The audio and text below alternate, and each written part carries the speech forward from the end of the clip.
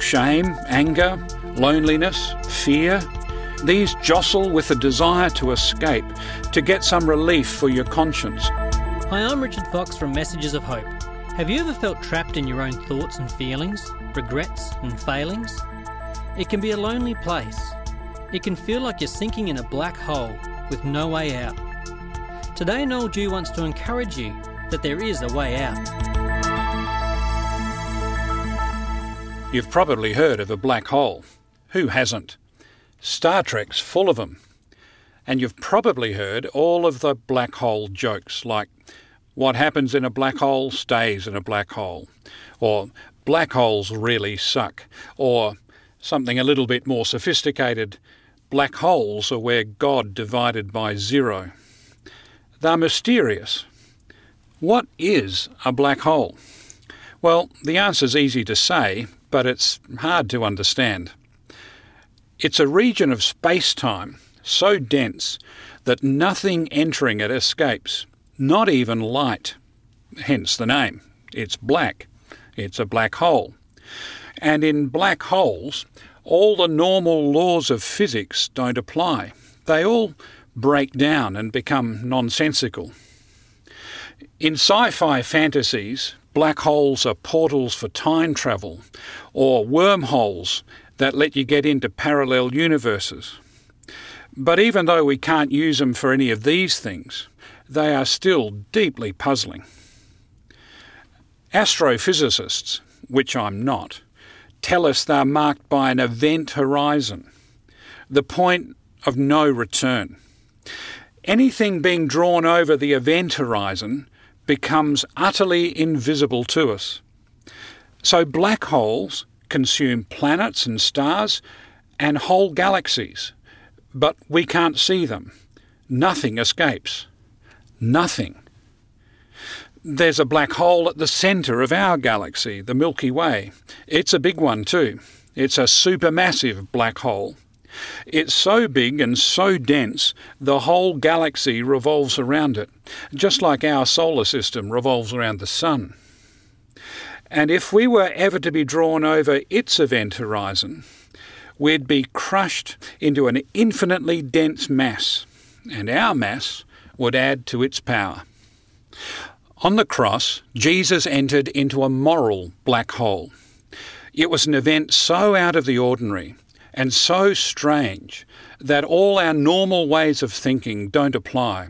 We can't comprehend it. He crossed an event horizon that we can't even approach. When we think about Jesus suffering on the cross, we're often drawn to the physical pain.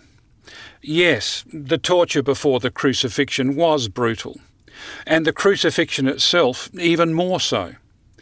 But to be frank, lots of people were crucified back then, and many of them lingered longer and suffered more deeply than Jesus. Sometimes the soldiers would break people's legs just to make them die faster. But when they came to do that to Jesus, they were surprised. He had already died. His physical suffering lasted about 6 hours. Some crucified men lived for days. So the physical side of the suffering isn't what's really important, and it's certainly not my focus. If you or I could be helped by physical sufferings, we wouldn't need Jesus' cross. We've got plenty of physical suffering to go around.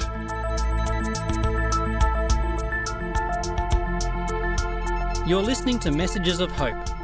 Feel free to like our Facebook page at Messages of Hope. That's Facebook, Messages of Hope. Today, Noel Dew has been talking about black holes and how they may give us a small glimpse of what Jesus went through on the cross. Jesus' cross was a spiritual black hole, not a physical one. He went to a place that no human being has ever been before or since. He alone could do it, and he alone had to do it. No one else could help us. Why? Well, because of what that cross did.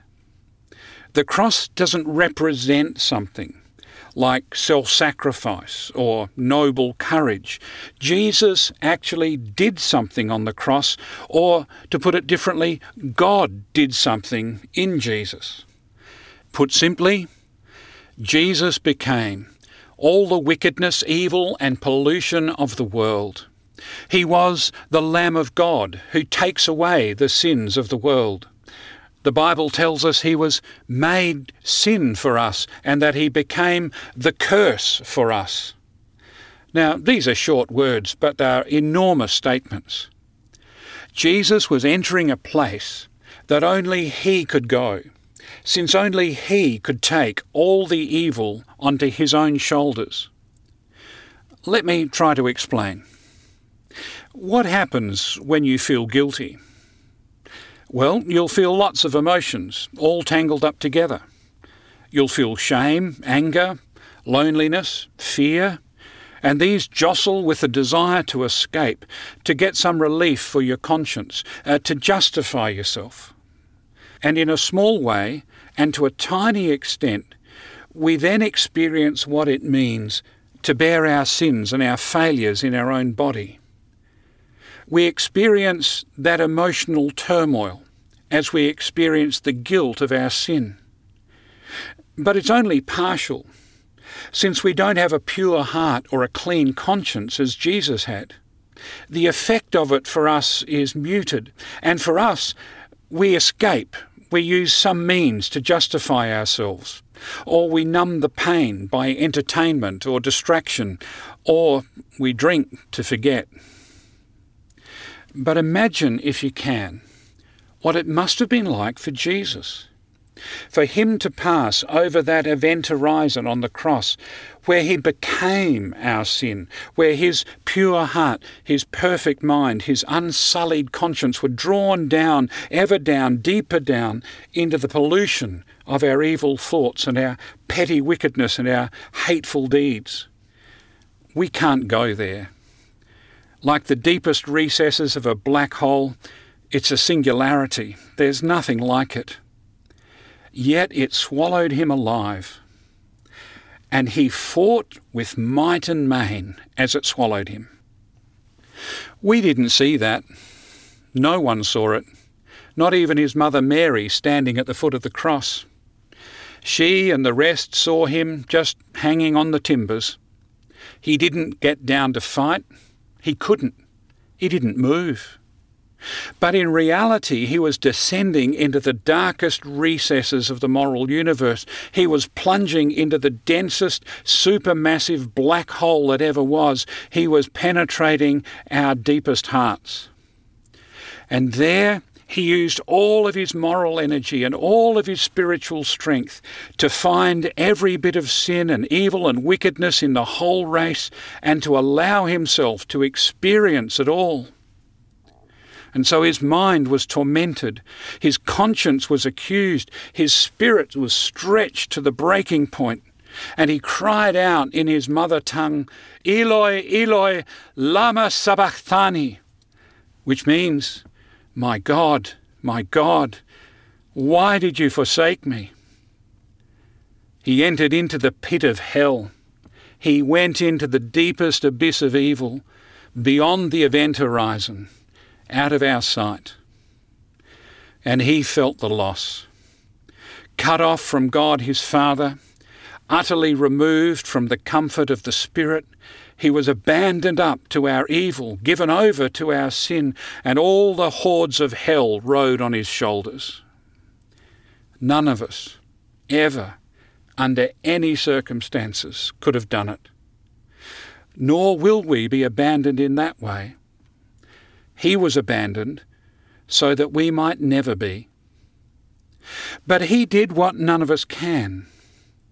The light shone in the darkness, and the darkness didn't overcome it.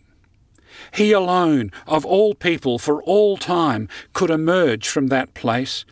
In his moral purity, his utter holiness, his unremitting trust of God, he took all of that filth and pollution into himself, and somehow he overcame it. We don't know how that happened. Looking at Jesus' work on the cross is like looking at an iceberg. We only see a small fraction of his agony, and the rest is hidden from view.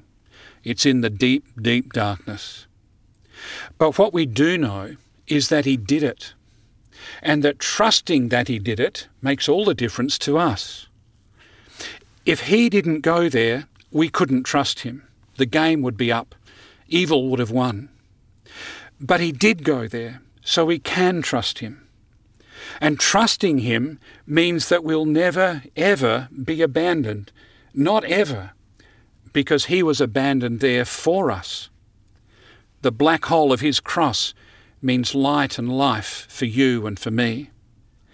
Like I said, the normal laws of physics don't apply. You've been listening to Messages of Hope.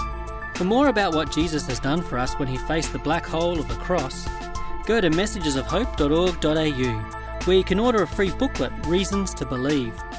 Jesus is real, and he will never abandon you. For your free booklet, Reasons to Believe, go to messagesofhope.org.au or call 1800 353 350. That's 1800 353 350.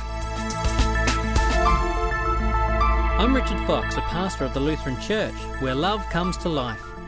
I hope you can join us next week when we talk about science. Can we have faith in science and faith in God?